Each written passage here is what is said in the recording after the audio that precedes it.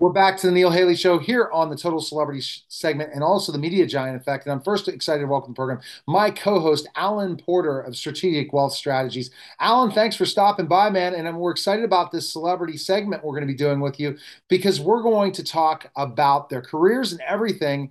And you have some fun talking to some cool celebrities and different people in this segment. How are you, Alan? I'm doing great. All Glad to right. have you on today. Glad to kick it off. We're going to kick it off with Philip. And I'm going to start out, Philip. You're pretty much, your story is pretty interesting in a lot of ways. It seems like film and movies have been something part of your life. Is that true, Philip, from the start that you loved? Yeah, I've been part of the TV industry since I was a young boy, making, home videos on VHS tapes back in the 80s. So, It just was something. And did you ever think it would come to this point where you're what you're doing now? Now, yeah, yeah. I mean, I detoured a bit, went out and got a college degree and a real job for a while, but always ended up back in the storytelling world. And now, have had a long career of over 20 years on both inside the studio perspective, where I used to work with major shows that everybody's heard of, to now what I'm doing here with Catalyst, which is all the independent TV world. yeah, I'm interested in learning more about that for sure in your career. Yeah, I started at HBO back in 2004. I was a contract analyst in the business affairs department, and we worked on titles like Sopranos, Six Feet Under, Sex and the City, Curb Your Enthusiasm, all the big ones. So I got to learn how TV works from the inside, from the business side, and on the major shows. And after a few years, I got involved with what at the time was called the Independent TV Festival that started in Los Angeles, ITV Fest. It was back in 2006. I didn't start it. A couple of friends did, AJ and Jenny Tesler, who were TV producers. And back then, I remember at their first festival, they were holding a panel discussion with some network TV executives, and they were having a conversation about this new website that had just launched at the time called YouTube.com. And they were having this conversation about how would digital and distribution and the ability for people to hold digital cameras ever pose a threat to major network television business models. And of course, the consensus from the network side was absolutely not. There's no way that cat videos would ever challenge, an NBC primetime show. Oh my goodness. Yeah, and but AJ and Jenny started this organization for the sole purpose of doing something that didn't exist then and barely exists now, which is we don't focus on film. We're not a film festival. We're not a film school. We're not a film organization. We focus exclusively and solely on television and episodic projects. And while to the general consumer at home, you watch film and TV, interchangeably on your TV set, from an industry perspective, they're different industries. There are different business models. There are different economic models. The business model behind TV is fascinating and it's far different from film.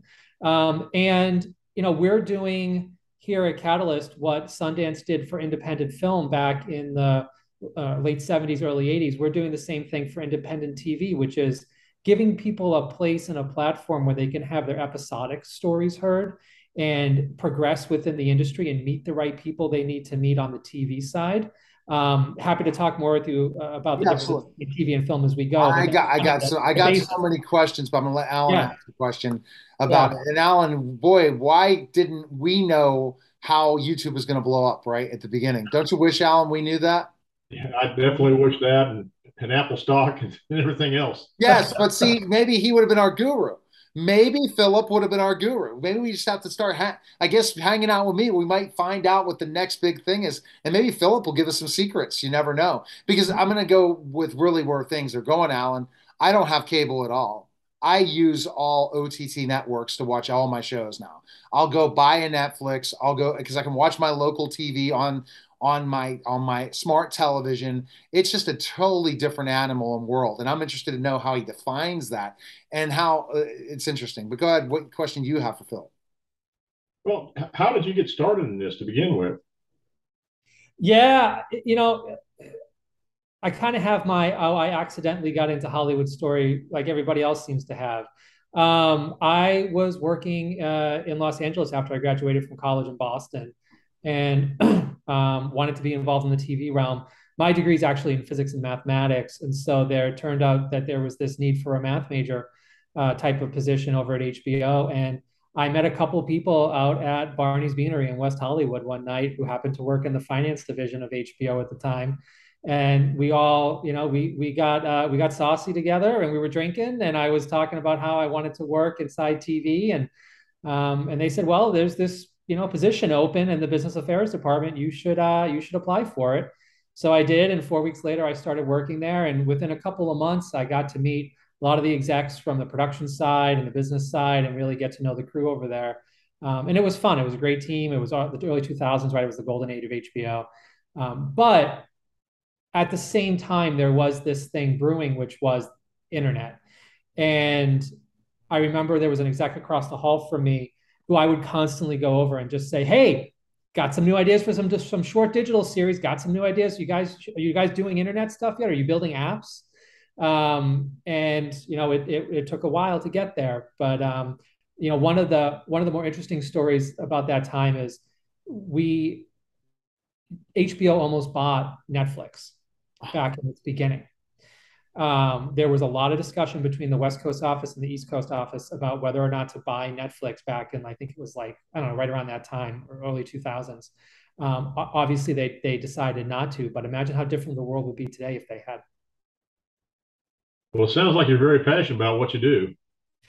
Yeah, well, storytelling is what we all do every day.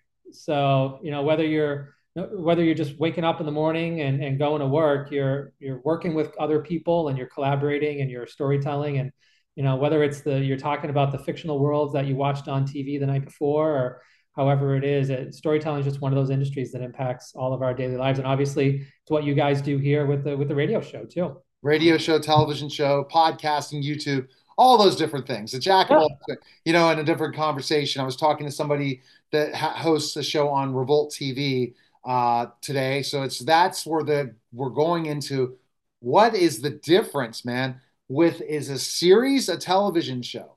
Meaning, is a series like Stranger Things, is that considered under the TV genre? Yeah. How do you define the difference between a movie and a television based You're, on? you're, you're getting straight to the heart of why we exist and why we're so unique. So, as I alluded to earlier, we don't do film. There are hundreds of film schools, there are thousands of film festivals. The film business model is very well defined. It's just a matter of going out, raising your money, making your film, taking it to festivals, selling the distribution rights. That's a well-oiled machine. We know how that works. Variety, Hollywood Reporter, Deadline, and IndieWire, they know how to cover it. They just get press memos about deals that happen and they reprint them in the trades, right? Easy. That stuff's done. Indie TV is entirely different because when you go to make an episodic show, you have to think differently from the start in your creative process. TV is a collaborative creation process, whereas film can be very individualistic. So you have a lot of people who want to be directors and writers kind of under the auteur model that they teach in a lot of film schools, and they just want to be the next Steven Spielberg kind of person who's in charge of their own film. They're going to tell their story their way, and it's going to change the world, and that's great, and that's what film is for. When you get into the TV realm, you have a writer's room of multiple people that are all going to be working on the dialogue of different episodes. You have multiple directors that shoot different episodes at the same time. You have different producers that are collaborating all the time. You don't walk into a TV network and say, "Hey, I want you to give me $100 million for 10 years just to be and I'm going to be in charge of my own show." That's not the way it works. You need to work up and through the industry. So that's why the indie TV realm is becoming so popular with creators and audiences, because we see hundreds and hundreds of new shows every year that don't go on to network because they don't go through the existing model. They bypass it and they go straight online, or they go straight to audience distribution at places like our festival. And so you're actually getting to see the TV shows of tomorrow before they get into and chewed up by the industry system. So you're seeing the story the way that the artist really wants you to know it before it goes into development and goes through that entire process. So that's what's so fascinating about indie TV is, whereas with indie film, the business model is you can prepare some type of an ROI calculation when you go to an investor and pitch them to give you money to make your indie film. With indie TV, with TV in general, that's absolutely impossible, right? You don't know how many seasons it's going to be. You don't know how many episodes it's going to be. You don't know how many people you need. You don't know how much money you're going to need. So TV is a fascinatingly different investment model and creative model. And we're one of the only few organizations in America that actually is a showcase for independent episodic content. Alan, this is fascinating because the television is not the television I grew up with, and it sure as heck is not the television you grew up with. And I'm excited about the where it's going because I'm in the entertainment industry, and I'm fascinated, like hearing about shows like this from Revolt TV. I had Demetria Obeler on my show just a couple of minutes ago, and I'm like, "What? Revolt TV? What's this?" So I'm learning every day, and the Catalyst, I'm sure, knows about these things before they happen.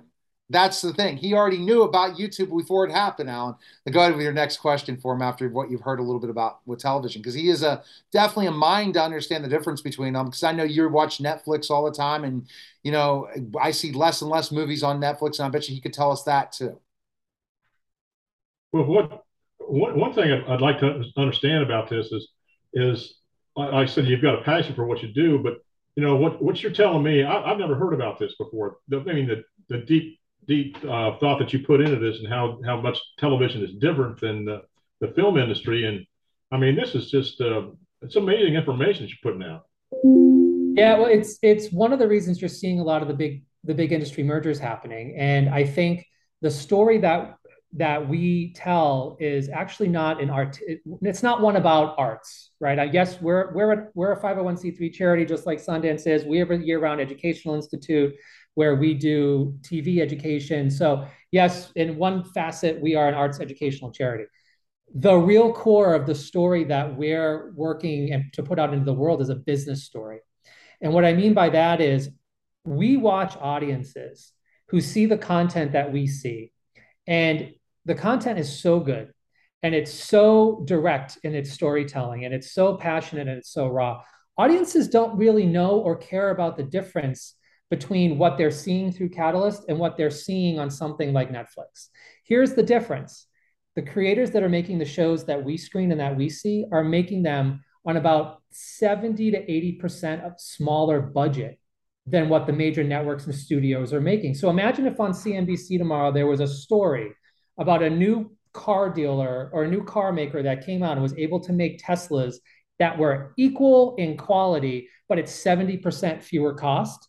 That would be a massive story, right? Well, that's what's happening with indie TV. Creators are now capable of making shows that audiences will watch at 70% less of the budget than the major networks are spending. And so now you have this kind of sub world of indie TV going on where you have creators and audiences speaking directly to each other instead of having to go in and through the existing system. And it's super exciting, but at its core, it's a very powerful business story, because once you put storytelling tools in the hands of people with stories to share, and you give them a distribution method that requires absolutely nobody's permission or approval, that's how you change the world. And I totally see what you're doing and understand it. And it's like it's a no-brainer, but it's not a no-brainer. It's like you're speaking to me and understanding things. But these shows, when they come to you into these festivals, what to expect at a festival like Catalyst that's coming up again in Minnesota next week, right on the 20, is it the 26th you said? Or September 28th through October 1st. September 28th to October 1st.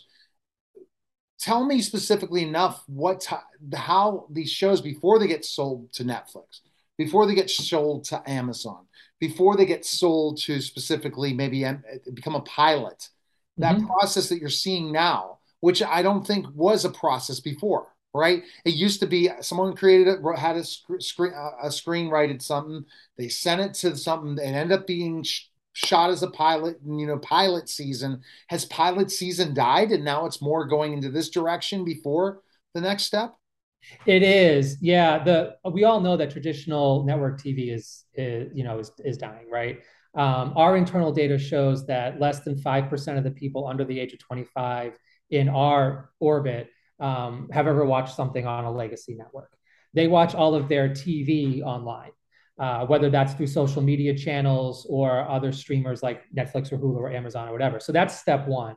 The second part of it is it's really a business market, because look, I'm not independently wealthy. If I was, or if I was a type of investment strategy person and who likes to invest in the film industry, I would look real seriously at what's going on in the indie TV realm. Because if I came in with a couple $1 million right now, swept up all the rights to these shows that are really good and hanging out there on the independent TV marketplace, I'd make a really good return when all of a sudden 5 or 6 of them start getting picked up by the streamers, right?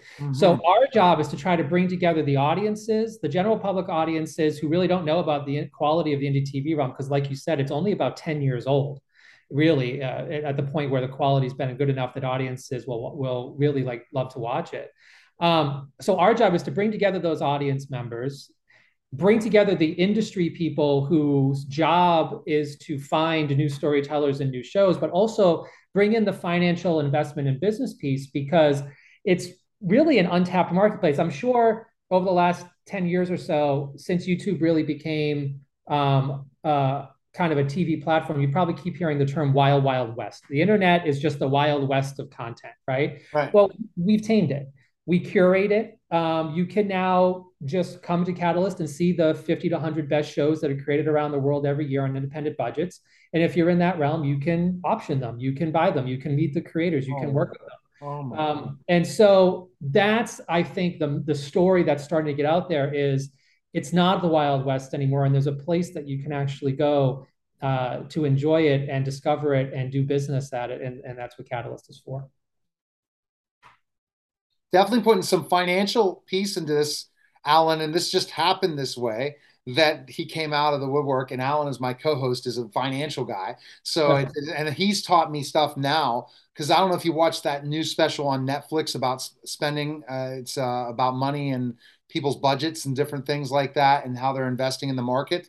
This guy blows this away, and I'm like, oh my gosh! But hey, I'll have to figure that out. Maybe next festival, not this year, but the next year, I'll have to come cover it.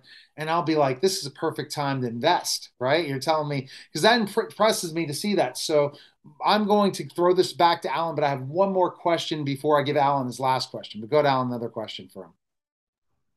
Well, I don't really have another question. I just I'm very very excited about learning what I've learned today from you, because I'm going to go research this on the internet, and I'm looking forward to it.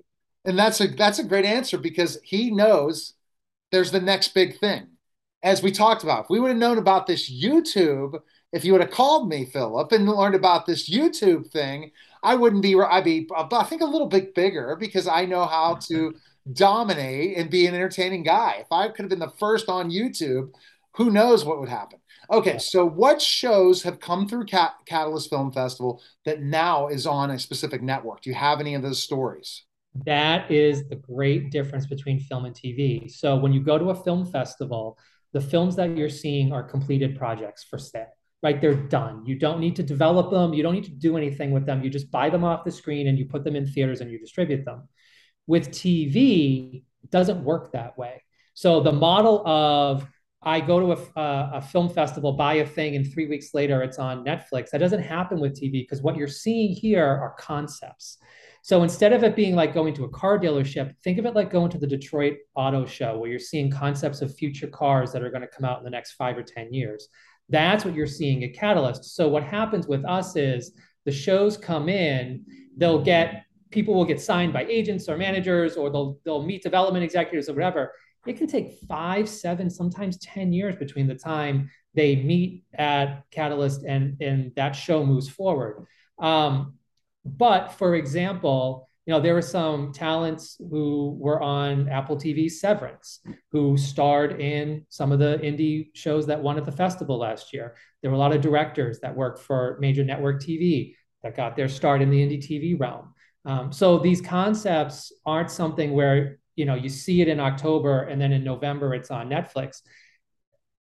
One caveat to that is the international market. The international market is kind of ahead of the US market in this, where they are starting to pick up independent TV shows and air them directly as they were originally made, whereas the US market is still kind of reworking things. But yeah, there have been a number of shows, lots of talent that have come through that have ended up out there. And to answer your question even more directly, I don't know that these shows require to be picked up and moved onto a network platform because they're already out there on the internet.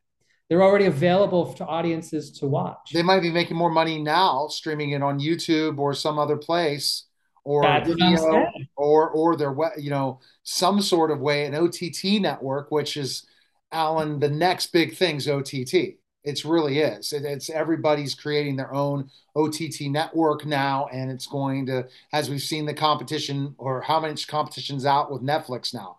It's such Right. a big business. You're saying some of these come to the festival and they're already on networks. Is that They're correct? all, yeah, and they already have audiences. I mean, there's one series that in particular comes to mind right now that's coming back to the festival this year. They have over 1 billion views online. Oh my God. They don't need a deal from above from an Amazon or a Netflix. They already have an audience that's watched their content 1 billion times. And they're going to get paid more doing it, monetizing it themselves than going with the Netflix or Amazon, I right? mean, what would you do? Would you just keep beating down, the front over in LA or whatever to try to get the Holy Grail meeting that you don't need anyway because you already got an audience and money? I mean, the reason that you see the Emmy, the National Academy of Television Arts and Sciences logo over my shoulder here is we're their official mentorship program. So when people are looking to get into the TV industry and learn and develop, they're starting to figure out that, you know what, they don't necessarily have to go the old traditional TV route in order to get awards and to get money and to get funding and to get audiences.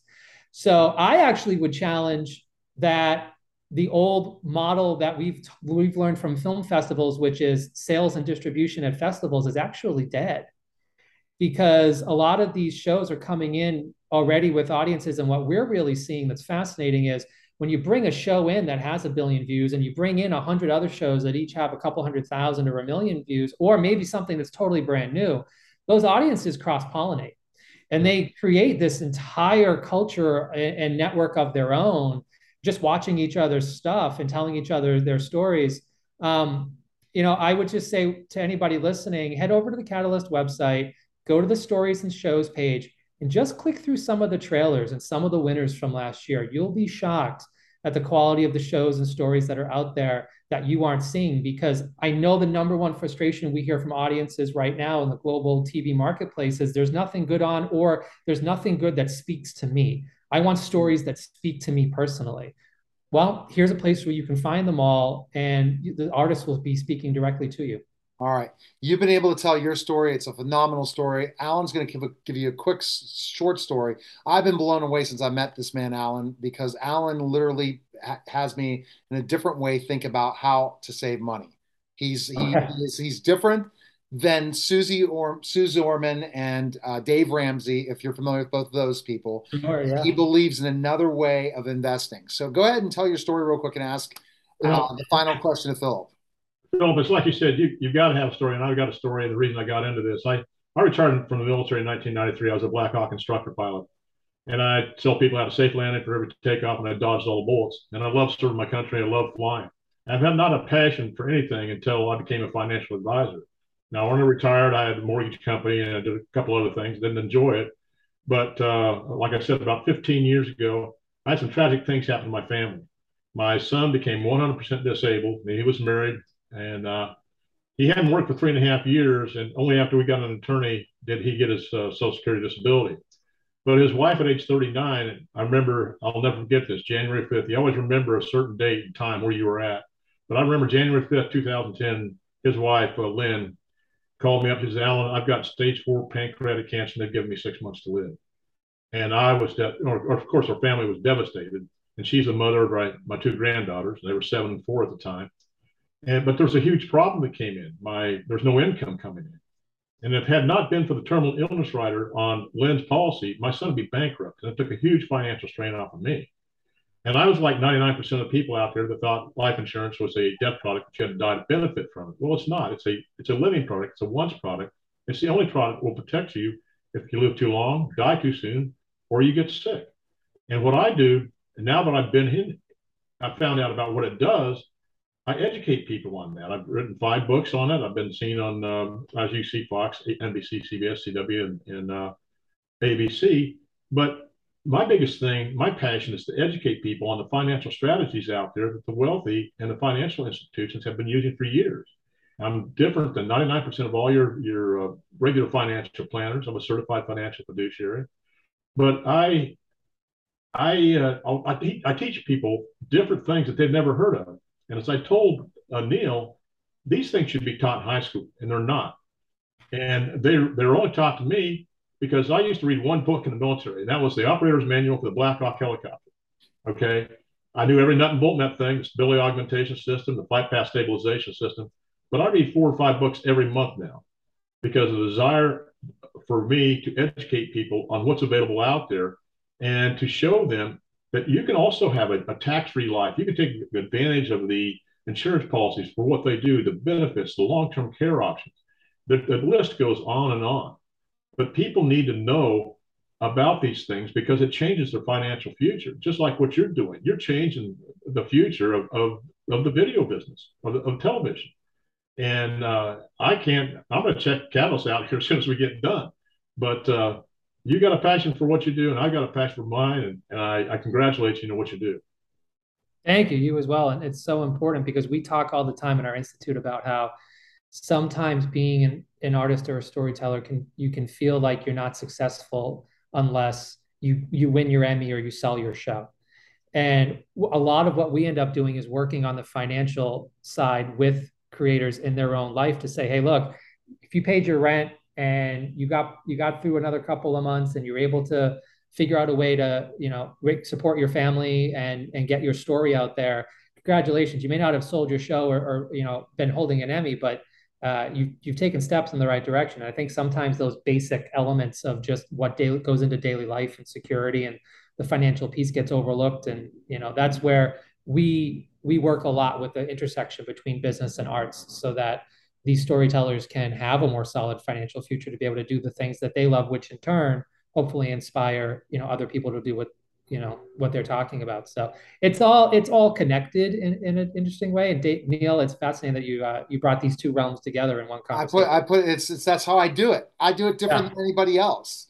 And that's the thing, and it's my own platform. So to get somebody to take me off all my platforms and all my independent syndication, they got to pay me a lot of money for me to consider that, because I enjoy what I do and all these things, and we keep growing and we appreciate these stories. And it's all about storytelling at the end of the day. And I learned just something from you today, Philip, saying, man, I need to bring some angel investor with me to next year's film festival. Where can we find it if anyone's right now here looking to make money? Because if you say there's a better chance to make money now in television than investing in movies where people are not putting the budgets into them, where can they go? What's the best place?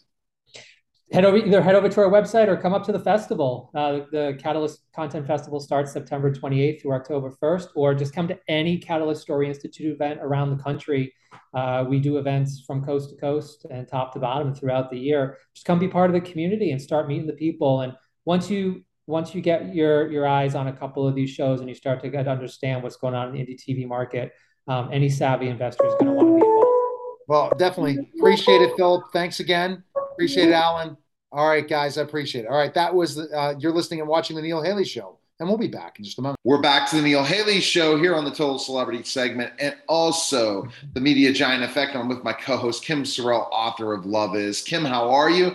I guess this guy I'm just a huge fan of because of Flash Gordon. Because again, I watched that movie maybe 20 or 30 times and growing up, and I'm going to ask him a few of those questions throughout this conversation. I first want to welcome my co-host, Kim. How are you? I'm doing great, Neil. I know that you have been so excited about this and that you cannot wait to talk to Sam. I've been pretty excited too, as not just a Flash Gordon fan, but a fan of all of his work. All right, well, fantastic. So introduce Sam for us. Great. Sam, welcome to the show. So glad that you are here. You've done so much. It astounds me that the very first thing I believe you did was the movie 10. Yes, and it was a #1 box seller, right? The very first weekend that it opened, that had to be an incredible experience right out of the gate. And then you've done so many things since then. You're a father, you're a grandfather. Sounds like those are a couple of things that you're very proud of. And Flash Gordon, of course, you will forever and ever and ever be Flash Gordon. So, Sam, thank you for being here. We're excited to talk about An Unlikely Angel, also your newest thing. And thanks for being here. Welcome to the show. Well, thank you for having me. Yep, I got to play my first granddad, grandpapa. And obviously in real life, I'm a dad and a father of 5 and granddad of 6. So it's wonderful. And it was a great opportunity when they reached out to me to do this movie. Darrell Nelson directed it. Rebecca Nelson wrote it. And they've been doing a lot of projects together for a long time. And I played the dad quite a few times. And now both. Now it's the dad and the grandfather. And Jillian Murray, who played my daughter, did a wonderful job. And I love the story. It's something that we all deal with on a daily basis. When we watch the film, by the way, it's on PureFlix. And when we watch it, it'll have us sort of self-evaluating our own lives, prioritizing, what is important. Of course, all of us have to work. That's what we're doing now. We have to provide. And how do we manage that? How do we manage that when we have not just children, but young children, and being able to spend quality time with them? So that's part of the story. And it's, yes, it's a huge challenge for all of us. It's always a challenge of balancing things. And how did you do that in your career as an actor? Were you able to do it? Were you good at it from the start, or did it take time to understand? Well, let me see. My first child didn't come in until, my oldest is almost 40. So I've been in the industry 45 years. What I did, what's crazy, out of all the work I've done in 45 years, I've only seen half of my work. I know it sounds crazy, but it came down to what we're talking about right now. It's okay, kids, we're going to stay home and we're going to watch my shows on TV. But Dad, what about taking me to dance? Dad, what about taking me to baseball? So we make these choices.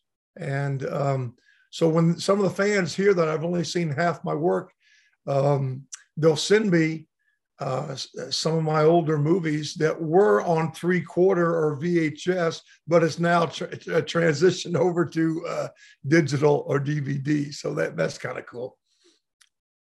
That's pretty fun. Yeah, I found the same thing, though. It is really tough when you have kids, and to try to make that balance happen when you're working and you're trying to build something. It's not like you're necessarily established when you're having small children. And one thing that I have found as my children have grown is they're very, very good as adults at letting me know all the things that I did wrong. I don't know. Well, it's true. I mean, we aren't perfect. We can sit there and point fingers and blame others. Well, it's the pressure of the business. It's there's a funny incorrect statement that started in Hollywood. I don't know who started it, but man, it just went like wildfire. And the statement was always that the film industry is unpredictable. I disagree completely. The film industry is predictable, that it will always be inconsistent. Okay? It's true. It will always be inconsistent. So what are we prepared to do about that? Are we going to stick to a label and say, well, I'm just an actor, I'm just a reporter, I'm just a physicist, I'm just a truck driver? Are we going to change that label and say, wait a minute, I'm a working man, I'm a working woman, I'm going to do anything in my power to provide, as long as it's legal. Let's just address that. I'm going to do anything I can to be a working person. And I had that revelation. Thank God. My wife was very instrumental in encouraging me. And I had that revelation, that light bulb moment just over 20 years ago, when the film industry sort of, for me, slowed down a little bit. And that it slowed down for you a little bit in that process, like when you said when you're raising kids and stuff like that. How did you balance, like when you were on set all the time and being able to see them and things like that when you're? Well, they understood when we're on set, we're working, it's work. It's a work environment, and they understood that. Now, when my my second series I did was 1988. So my youngest son, which is almost 40, he would have been 4 or 5. I can't do the math right now. And I would fly him in, a lot of times. He'd fly in with the crew, or, with one of the secretaries or something like that, one of the production people. And we were in Arizona. So I'd fly him in, and he would be part of that as a youngster. And of course, we would have a tutor on the set if he was in kindergarten or first grade. Do that. But yeah, I mean, the kids have always known that it's work. It's the choices we make at that point, as parents, as adults. Where do we stop it? Where does it end? Meaning, okay, we've wrapped for the day. Okay, the shooting schedule, the filming is over. So what do we do at that point? Do we continue to go out and party? They're going to go party or go out to some place. And if we have children, of course, we have to make those choices. So, yeah.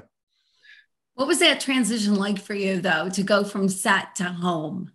Like, when you're on set, you must be all in.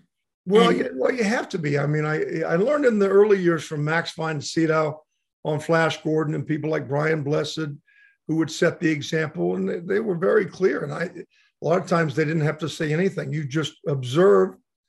And that's something we need to do in any industry we're in.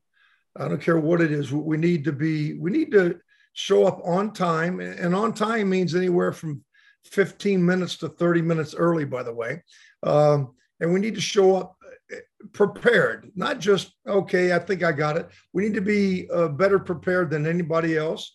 And we need to be excellent listeners. That's the key thing that I learned in the very beginning with that. And then once it's over, especially if you're on location, that's what we're talking about here. I mean, it's easier if you're filming in the area where you live and you actually go to your home each night. But if you're on location, you either go back to your hotel room or whatever it is, an apartment sometimes if you're.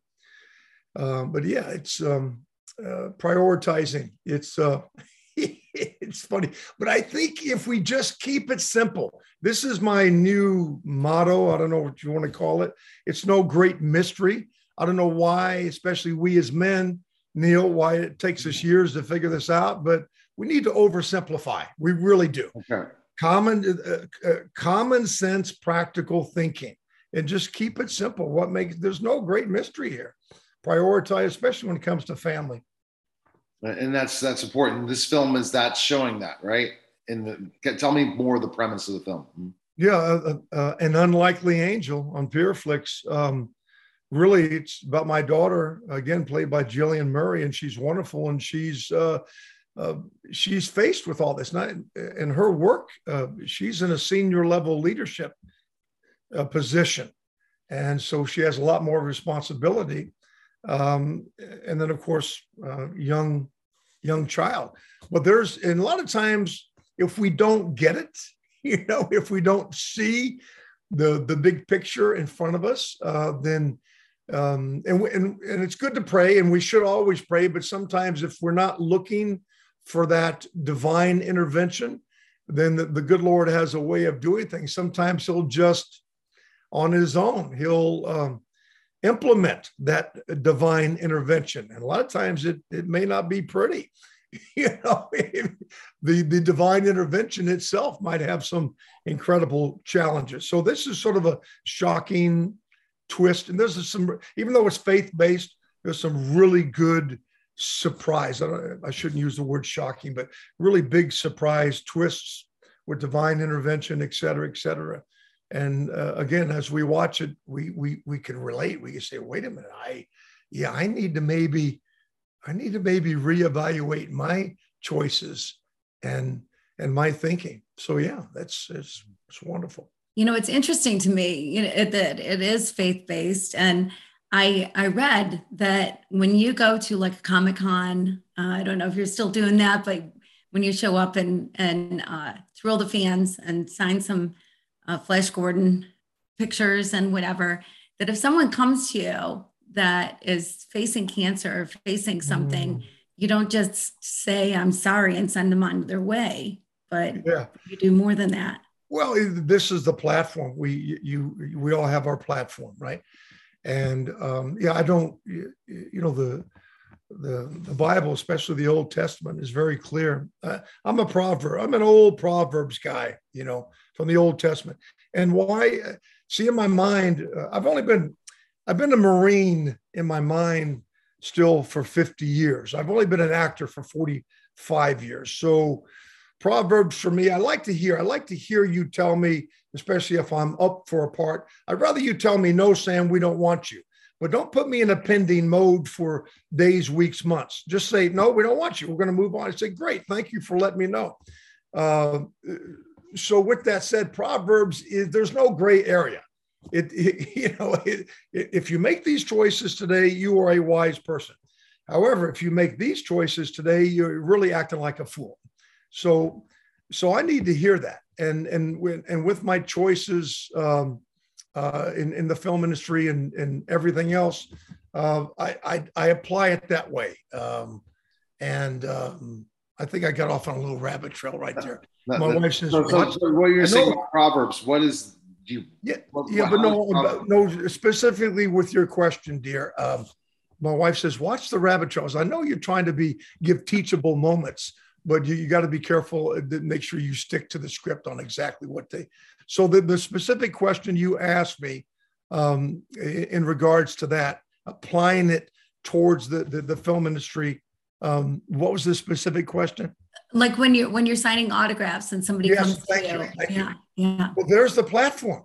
Okay. So, and I always ask people when they come up to me, how you doing? And it's funny how we're not good listeners, especially when we're walking by somebody. But when they come up to the table, I always ask them, how you doing? They go, great, fantastic. Great to see you, Sam. And also it's their opportunity. I let them know to tell me your story. But sometimes I'll get, like you just said, Morgan, you said, I say, how you doing? And the person says, well, not too good. I said, well, what's up? Now, remember the line is behind them about another 20 feet. So they're at my table. It's one-on-one. We're talking low. We're not broadcasting anything. And they'll say, I said, well, what's going on with this? They said, well, I'm fighting stage 4 cancer. So what should my reply be at that point? As you said, should I say, oh, I'm so sorry you're going through that? Now, would that be the autograph or the selfie, or will it be the combo? Will it be the combo pack? I mean, come on. I mean, this is it. And I've really come up with this saying now, which has been around for years, but if not me, then who? If not you, then who? This is the opportune time. It's funny how our brain works. We'll say, well, this is kind of an uncomfortable situation and, somebody else would take care of them. No, this is it.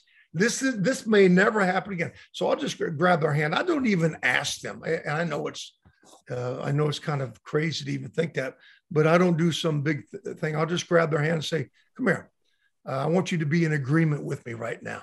And I'll just say a prayer. I'll take authority. It may take 5 seconds. It may take 10 seconds, probably no more than that. But I address the situation, not on my power, not on their power, which they've been fighting for a long time because I've been there. And I'll ask the Lord to come in and that we present this to him and that we're in agreement for total healing and good. And they've been wanting to share this with somebody, especially somebody that is, they're me or the character that I played was their hero growing up. And now at my table, I'll get all the generations. I'll get grandfather, son, grandson, grandmother, daughter, granddaughter, and it's wonderful. But this is our platform, and there's nothing to do with politically correct or politically incorrect.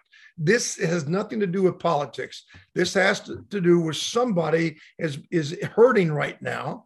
And we are put in a position to address it in a very low profile, but powerful way in asking God to come in and divine intervention on their behalf. I think that's amazing that you use your status as a celebrity to help others and bring the message. And that's so important. When you talk about what message would you want to give Flash Gordon fans, because I mean, I don't know what was the reason I was so hooked by that film, watching it over and over again in different scenes and different ways and how it took off. But what message you want to give Flash Gordon fans right now that, they're saying, well, where is Sam Jones? I didn't know where he was. Oh, wow. And now, going in this, on my celebrity platform with the number 12 celebrity podcast in the world, according to FeedSpot and other places saying, oh, that's Sam Jones. What message you want to give to Flash Gordon fans? Well, Neil, that I'm on your show. Okay. That's where I am right now. I'm on your show. But the cool thing about Flash Gordon, and that's other than An Unlikely Angel here on PureFlix, our brand new film, it's primarily you brought me on because of Flash Gordon. And I call it the triple blessing. Why is it the triple blessing? Well, number one, when we do things in life, no matter what industry, the first blessing is getting hired. Second blessing is whatever we do, if the project does well, if we do well. And what we're talking about right now, after all these years, longevity. Longevity is the triple blessing. Well, why has Flash Gordon lasted so long? I think it has to do with he's just a guy, okay? He's one of the few superheroes who does not have superpowers. Right. His character in the movie, he's the quarterback for the New York Jets. He's an athlete. Again, he doesn't have any superpower. So what does that mean for all of us? I'm a common man, the common woman. What does that mean? It means, oh my gosh, if this guy can do it, he's not flying around, he doesn't have super strength. Well, by golly, if he can do it, then I can do that. And that's the message. And that's why I believe the international world really relates to Flash Gordon. That's a great I love that. Yeah, I love that. And even bringing it back to what you were saying about when you pray with somebody or whatever, it comes down to humanity. People are people all over the world. We're all in it for the same thing. We're all here. Yeah. We should all be here to help each other. And I love too what you say about listening, because what a difference it makes when you really actually listen to what somebody has to say instead of assuming what they're going to say based on their politics or where they live or whatever, but to take people as individuals and really listen to them really makes a difference in life. Well, absolutely. Yeah. And a lot of times walking down the street, I'll say, how you doing to somebody? I remember over the years, how many times I say, how you doing? Usually everybody goes, good. How you doing? Good. And then a couple of times over the years, I didn't address it because I thought, well, maybe he didn't say that, because when when guys are walking by each other, they pass. So I asked that guy, how's he doing? Did he just say not too good? No, he couldn't have said that, but he kept walking, but he did say that. He did say, I'm not doing good. And again, we just brush it off. He's 20, 30 yards away. And while I'm thinking about it, I went, somebody else would take care of that. No, there's the time right there. Exactly. Now, Kim has a question regarding her book she wrote, Love Is. Go ahead, Kim, with that question. Yeah. So Sam, I took a year to really search and figure out what love really is, because it seems to be this mystery, but yet God is love. So, what does it mean then to be love? It apparently is something that you are. And the things that I found out just kind of blew my mind. And there are so many things about love that I never knew before. And I'm just wondering, I'm a mom, I'm a grandma. I lost my husband a few years ago, so I'm no longer a wife, but I was a good one. I was a good wife when I had the opportunity to be one, and he was a great guy. But thinking about love and what it's meant in your life and what it means in your life now compared to maybe 30 years ago, have things changed? Oh yeah, because I'm a work in progress. I think for us guys, it's about getting over ourselves. Okay. So yeah, when I started to learn, as my wife was very instrumental in the early years, she said, yeah, you need to get over yourself. I